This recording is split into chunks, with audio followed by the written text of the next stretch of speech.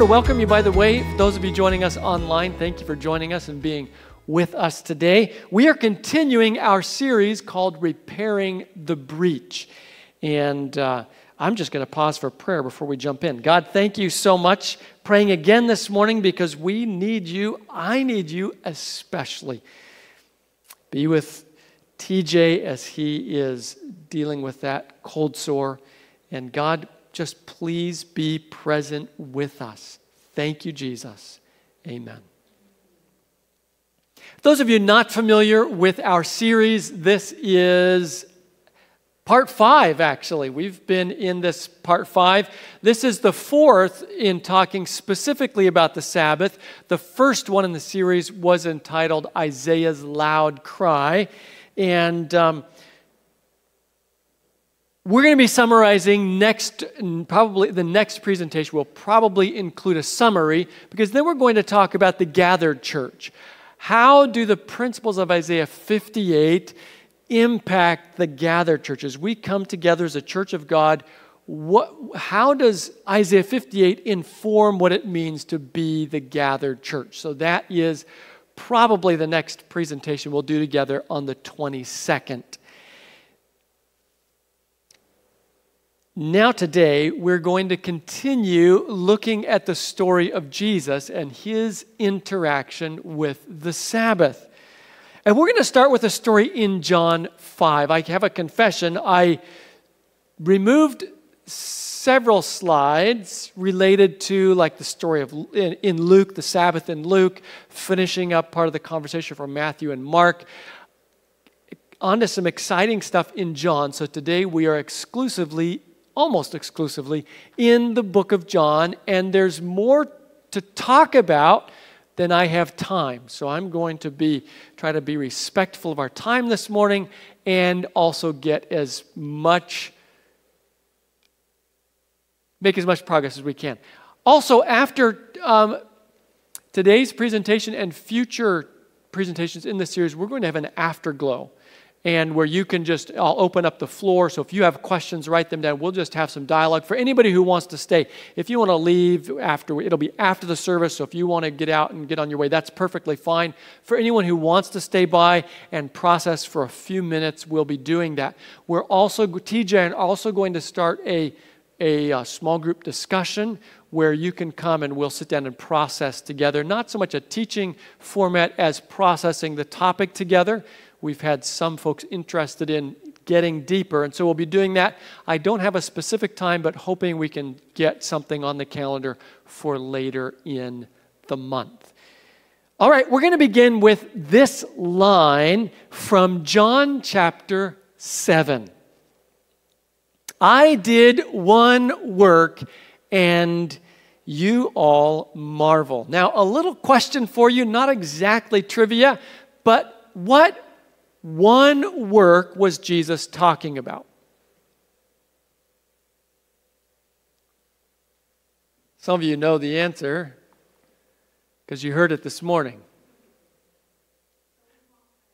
Yes, so the one work Jesus was talking about is a miracle in John chapter 5.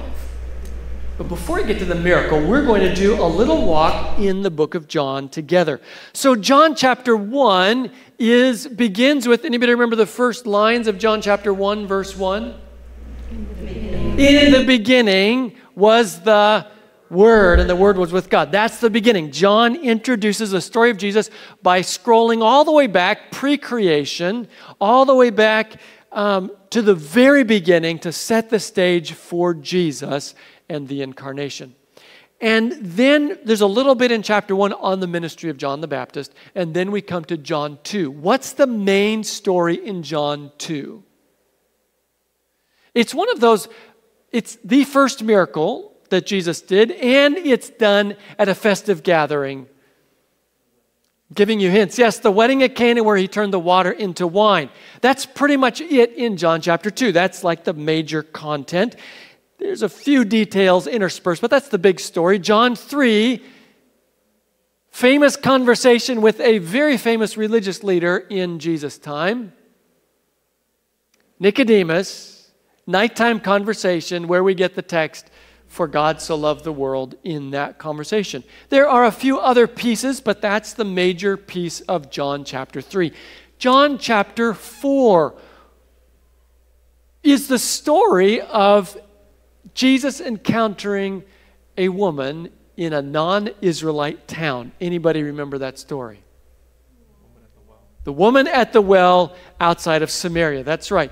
What's fascinating is these, and we'll call them, these first 4 chapters, kind of the early ministry chapters. What's fascinating is there is relatively little conflict recorded in these early ministry chapters. Again, that's why I had you remember the stories. What we just talked about is the bulk of the content in those first 4 chapters. And you'll notice there's not much conflict. Of course, it's happening, but it doesn't really show up in the Gospel of John. But chapter 5, a firestorm breaks loose, and that firestorm continues all the way until Jesus' crucifixion, all the way in John chapter 19.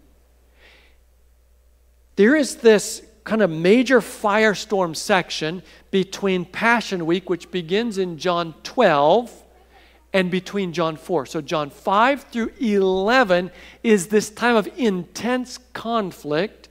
In chapter 5, Jesus intentionally kicks off the conflict.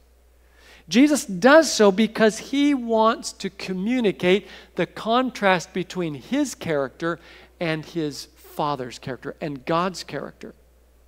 I want you to watch the story as it unfolds. Jesus intentionally pressing this issue to center stage. Watch how he does it.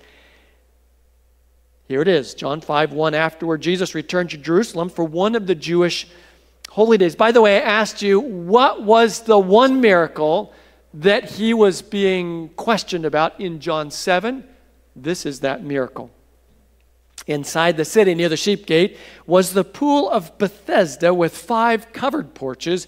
Crowds of sick people, blind, lame, or paralyzed, lay on the porches. One of the men lying there had been sick for 38 years. When Jesus saw him and he knew he had been ill for a long time, he asked him, "Would you like to get well?" Let's observe a couple of things. This man had been sick. We don't know how old he is, but he's been sick for, how long was Jesus? How old was Jesus when he died?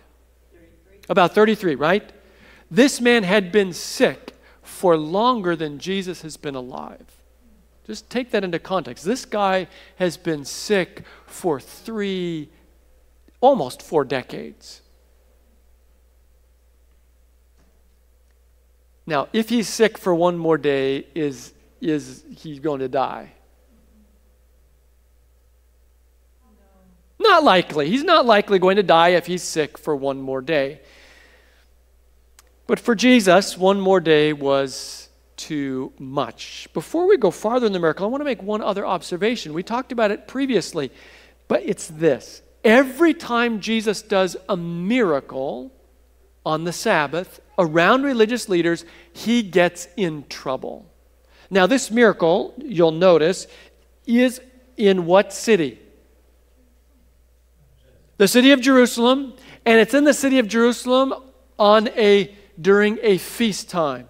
So it's not Passover, we know that. We don't know for sure what feast it was. So this is a time when Jerusalem is full of people. So this is important. Jerusalem's full of people, it's a feast time, and Jesus is about to do something. So when Jesus does healings on the Sabbath, especially in Jerusalem, every single one of them is a calculated act. Because every healing is one more, you might say, nail in his coffin.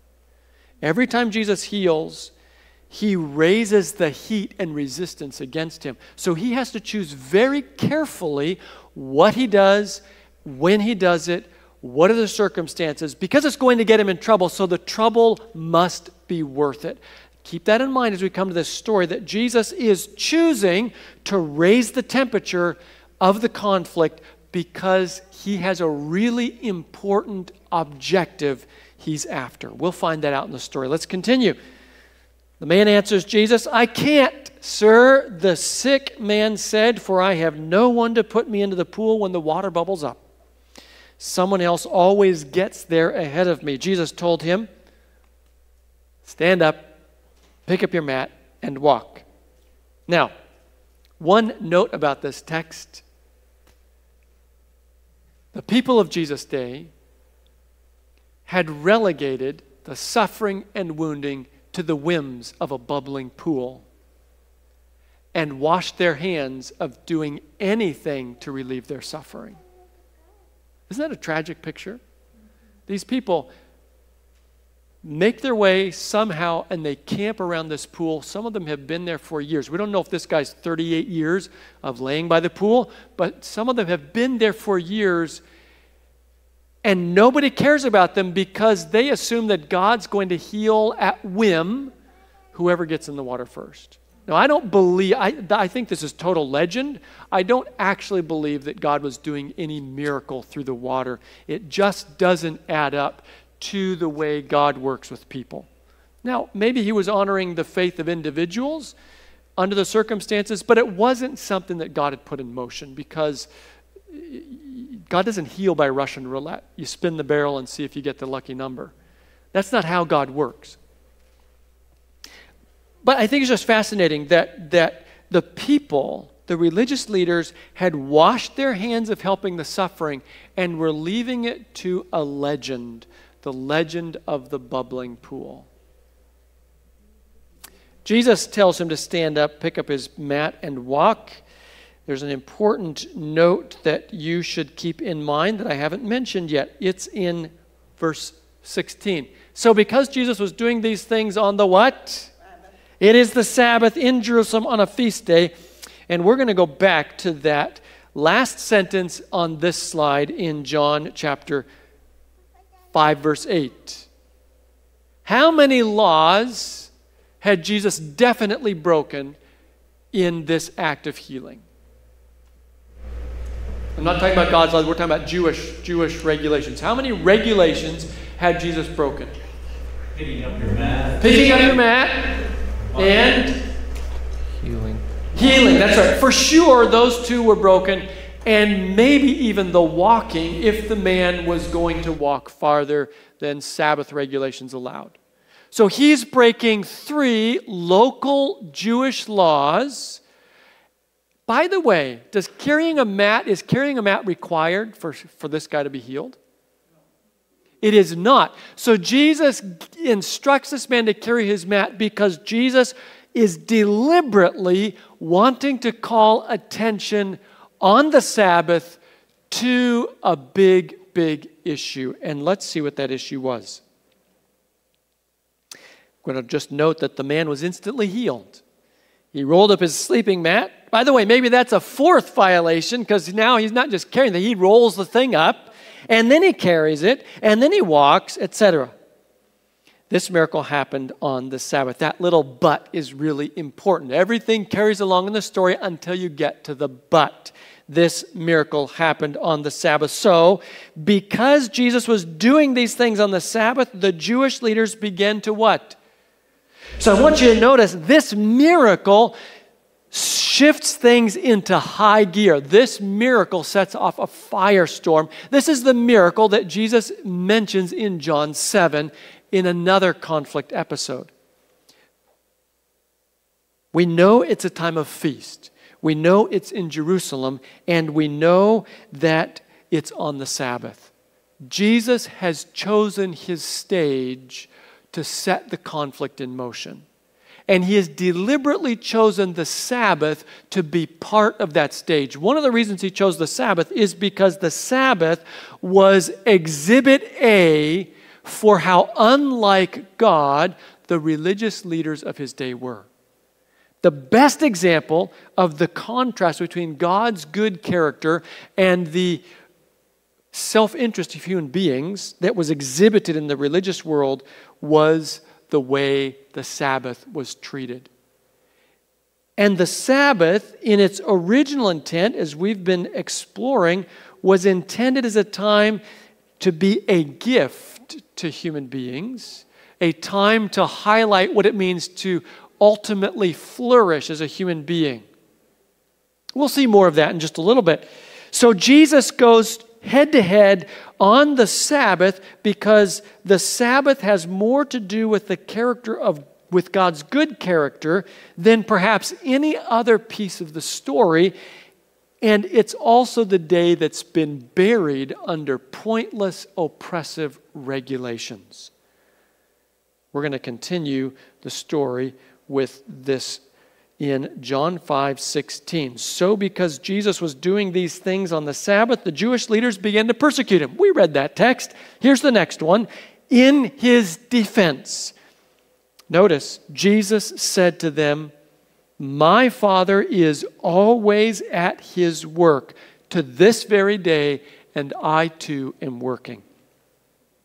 Remember, Jesus has deliberately set the stage. He's chosen when he's going to show up in Jerusalem. He's chosen where he's going to be on that Sabbath, and he's chosen the miracle he's going to do, and he's added insult to injury by asking the man or instructing the man to carry his bed, because Jesus wants this conversation to happen. And that conversation is a conversation about revealing the character of God. I find it fascinating that Jesus kicks off his work of revealing, or kicks into high gear, his work of revealing the character of God in contrast to the misunderstandings present in his day. He chooses the day to do that as the Sabbath with a miracle. This is the kickoff of this high conflict section of text that ends with the resurrection of Lazarus. Let's continue with the story. John 5, we're going to continue into verse, ignore the John 7. We're actually going to go to John 5 and verse 17. We just want to remind ourselves again, my Father is always doing what? Working. And to this very day, Jesus says, I am working too. So what is God's work? What's God's work? Jesus had answered that early when he introduced his ministry in Luke 4. We saw this before, but we're going to see it again just as a quick reminder. The Spirit of the Lord is upon me because he has anointed me to preach the gospel to the poor. He has sent me to heal the brokenhearted, to proclaim liberty to the captives and recovery of sight to the blind, to set at liberty those who are oppressed, to proclaim the acceptable year of the Lord. Then he closed the book and gave it back to the attendant and sat down. And then these words, Jesus said to them, today this scripture is what? Fulfilled in your hearing. So what is the work of God? The work that Jesus was engaged in, same work we found in Isaiah 58. This work, look at it there, the work of preaching the gospel to the poor, healing the brokenhearted, bringing liberty to the captives, recovery of sight to the blind, setting at liberty the oppressed, proclaiming the acceptable year of the Lord. This is God's work. And it's God's work, as we saw in Isaiah 58, associated directly with the Sabbath.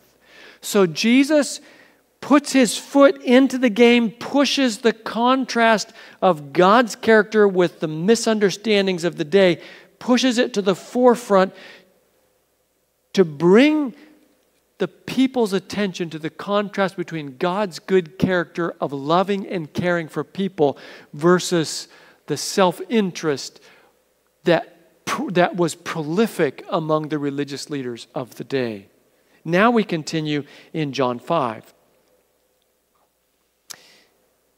Verse 18, therefore the Jews sought all the more to kill him. Well, why did they try harder to kill him? Well, because of this. He not only broke the Sabbath, which we saw, but in that statement where he said he and his Father were working together, that statement was a declaration of equality to God, and that raised the temperature even higher because they said he is making himself equal with God.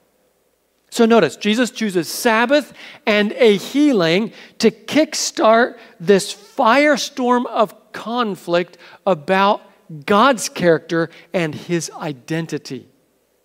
That's interesting in this text that the religious leaders accuse Jesus, a man trying to lift himself up to being God. That's their big complaint, right? In Jesus' response, he actually flips it. Notice this. Most assuredly, I say to you, the Son can do nothing of himself but what he sees the Father do.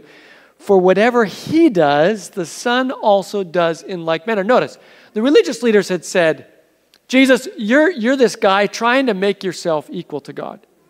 Jesus said, actually, the truth is, I get all my cues from God. So the person you see is actually the product of all the cues I get from my Father, not the other way around. In other words, everything you see me doing here, the setting at liberty the captives, the proclamation of good news, the healing of giving sight to the blind, all that you see me do is because I see my Father doing that. And my Father and I are working for the uplifting of human beings, for the restoring of human wholeness. And we're in this together. So whatever you see me doing, it's because I'm following what I learned from my Father. Do you see how Jesus is putting the truth about God's character out front? Let's continue. For the Father loves the Son and shows him all things that he himself does, and he will show him what? What does that say? He will show him what kind of works? Greater works than these, that you may marvel. The greater work he went on to describe was the power to raise the dead. That power was exercised in the story of Lazarus. So in John 5, Jesus sets the stage, pushes into the forefront this conversation about God's character, in contrast to the self-interest of the religious leaders. And then on the other side of that conversation, he concludes with the resurrection of Lazarus, validating his claims as the Son of God, as equal to God, and as fully in his rights to define and declare the character of God. That's this 5 to 11 section where Jesus pushes out into center stage the reality that he has come to unveil the heart of God in that time and that national stage. We're going to continue the story now with this. Let's see. We're going to skip down to, well, actually, we'll just go ahead and go to 36. I have a greater witness than John's, for the works which the Father has given me to finish, the very works that I do bear witness of me that the Father has sent me. Why is that so important? The works, which were what? Luke 4. Healing, liberating, encouraging, comforting. Jesus is, why is it important?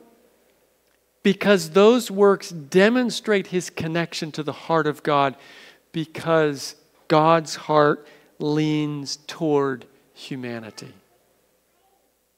The Sabbath, as we talked about last week, this gift to humanity was given so that human beings could experience the highest point of flourishing. And that highest point of flourishing is relationship with God. It's knowing God. That's why when the Sabbath comes, God is making himself available to Adam and Eve for fellowship.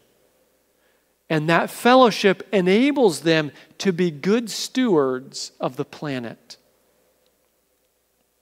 I'm going to skip down to we're going to skip down to verse 1 of John. So just pause what we've talked about so far. Jesus healing, Jesus demonstrating or defending his God identity, his oneness with the Father, and declaring that his life was a life of good works that were simply the carrying out of his Father's purpose on earth. This whole thing had been introduced in John 1, and I want you to follow me over the next few slides, because what we're going to see is that when we come to the end of Jesus' life, we find the Sabbath again at center stage. Remember, John 5, Jesus defending his character, defending God's character, is kicked off with a Sabbath miracle. So we go back to the beginning. In the beginning was the Word. The Word was with who? With God. The Word was God. He was in the beginning with God. All things were made through him, and without him nothing was made that was made. In him, was what? Life. Yes, and life that lightens every man, right? Important. The reason we're going back to John chapter 1 is this. Jesus is the creator, which means on the seventh day, who's responsible for that creation? Yes, and specifically the Son. Jesus created the Sabbath, and the intent of the Sabbath was for human beings to experience intimacy with God. That was the intent. To experience that intimacy, and then through that experience to disperse or channel that blessing to the rest of the created world. Then I want you to notice the last sentence again. In him was life, and the life was the light of men. Keep that in mind as we continue through a few texts. The next one we're going to go to is in John 19. When Jesus had received the sour wine, he said, what did he say? It is what? Finished. Bowing his head, he gave up his spirit. Jesus, as John introduces him, is the creator. His incarnation is to begin a kind of creative work we call redemption. So Jesus,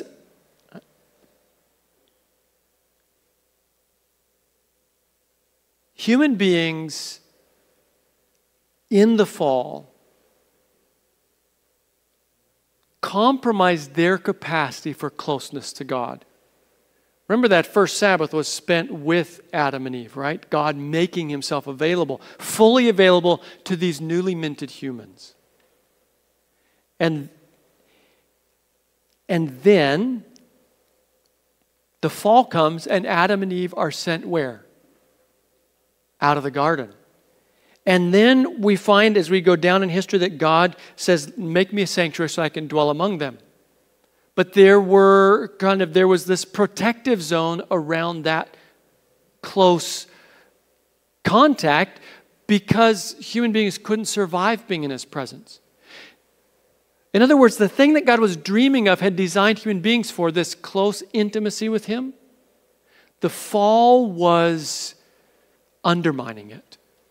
So when Jesus comes back or comes to earth, his intent is to make possible what sin has damaged and made impossible. That's intimacy with God, ultimate restored intimacy. When Jesus is on the cross, he's finished a specific work, and that work is revealing the character of God to human beings and drawing them in. He's also finished the work of carrying the cost for the break that sin had introduced.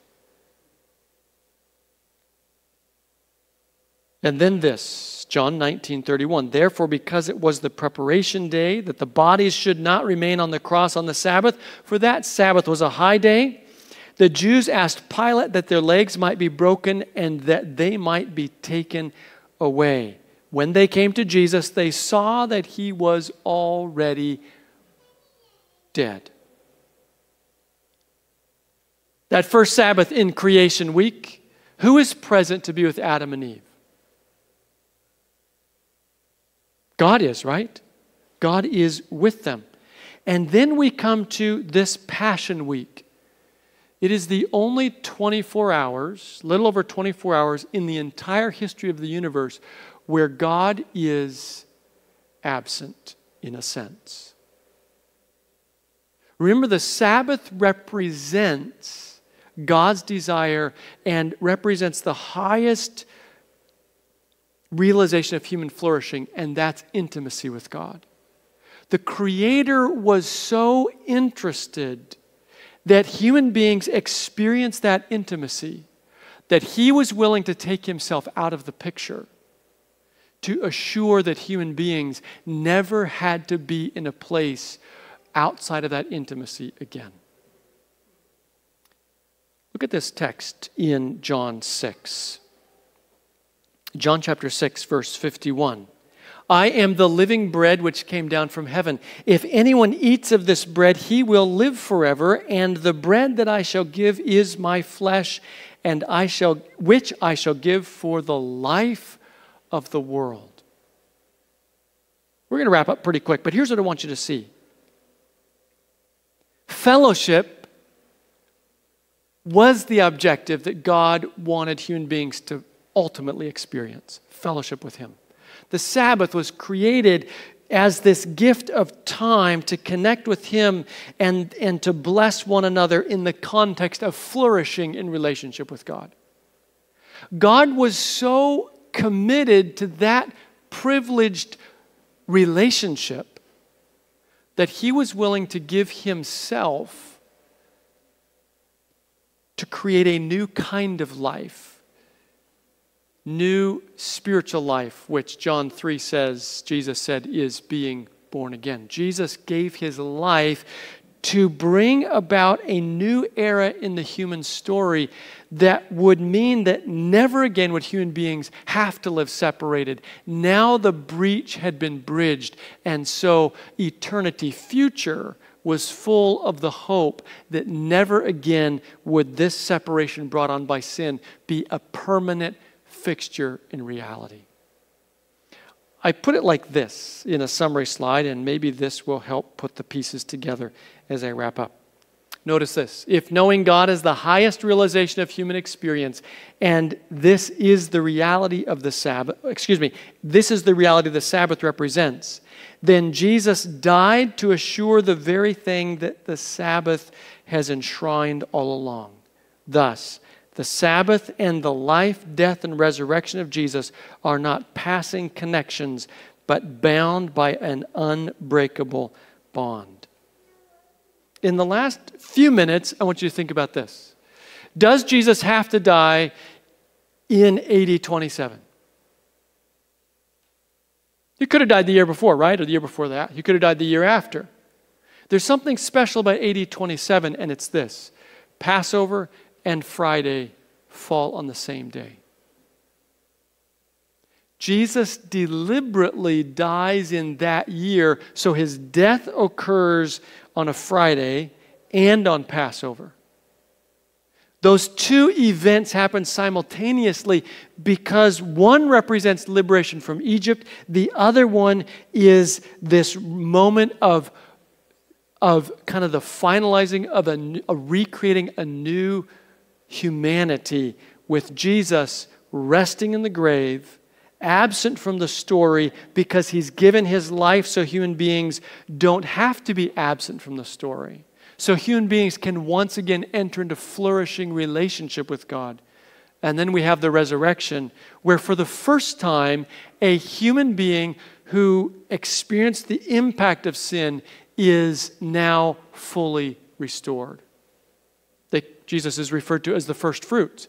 He finished His work on Friday, rested, and then rose, having successfully brought into being a whole new era in human history, having repaired the breach between human beings and God so that the ultimate promise of the Sabbath, fellowship with God, can define the rest of human existence into eternity.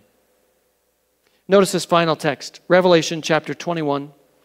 I heard a loud voice from heaven saying, behold, the tabernacle of God is with men. He will dwell with them. They will be his people. God himself will be with them and be their God. The Sabbath is holding up that longing of God for deep connection to human beings. And because of Jesus' life, death, and resurrection, the future of humanity is this future in which God and human beings dwell in intimate connection. That's how the story ends and begins, in a sense, as that moment represents an eternity future where God and human beings never again experience the separation that we're still wrestling with and recovering from now. Let's pray. God, we've covered a lot today, and I just ask you would help us to understand and see the incredible work of Jesus and how the Sabbath represents this grand opportunity for human beings to enter deep, flourishing fellowship with you. Thank you, Jesus. Amen. We hope you were blessed by today's message. For more content or to connect with us, visit us online at brunswickadventist.church.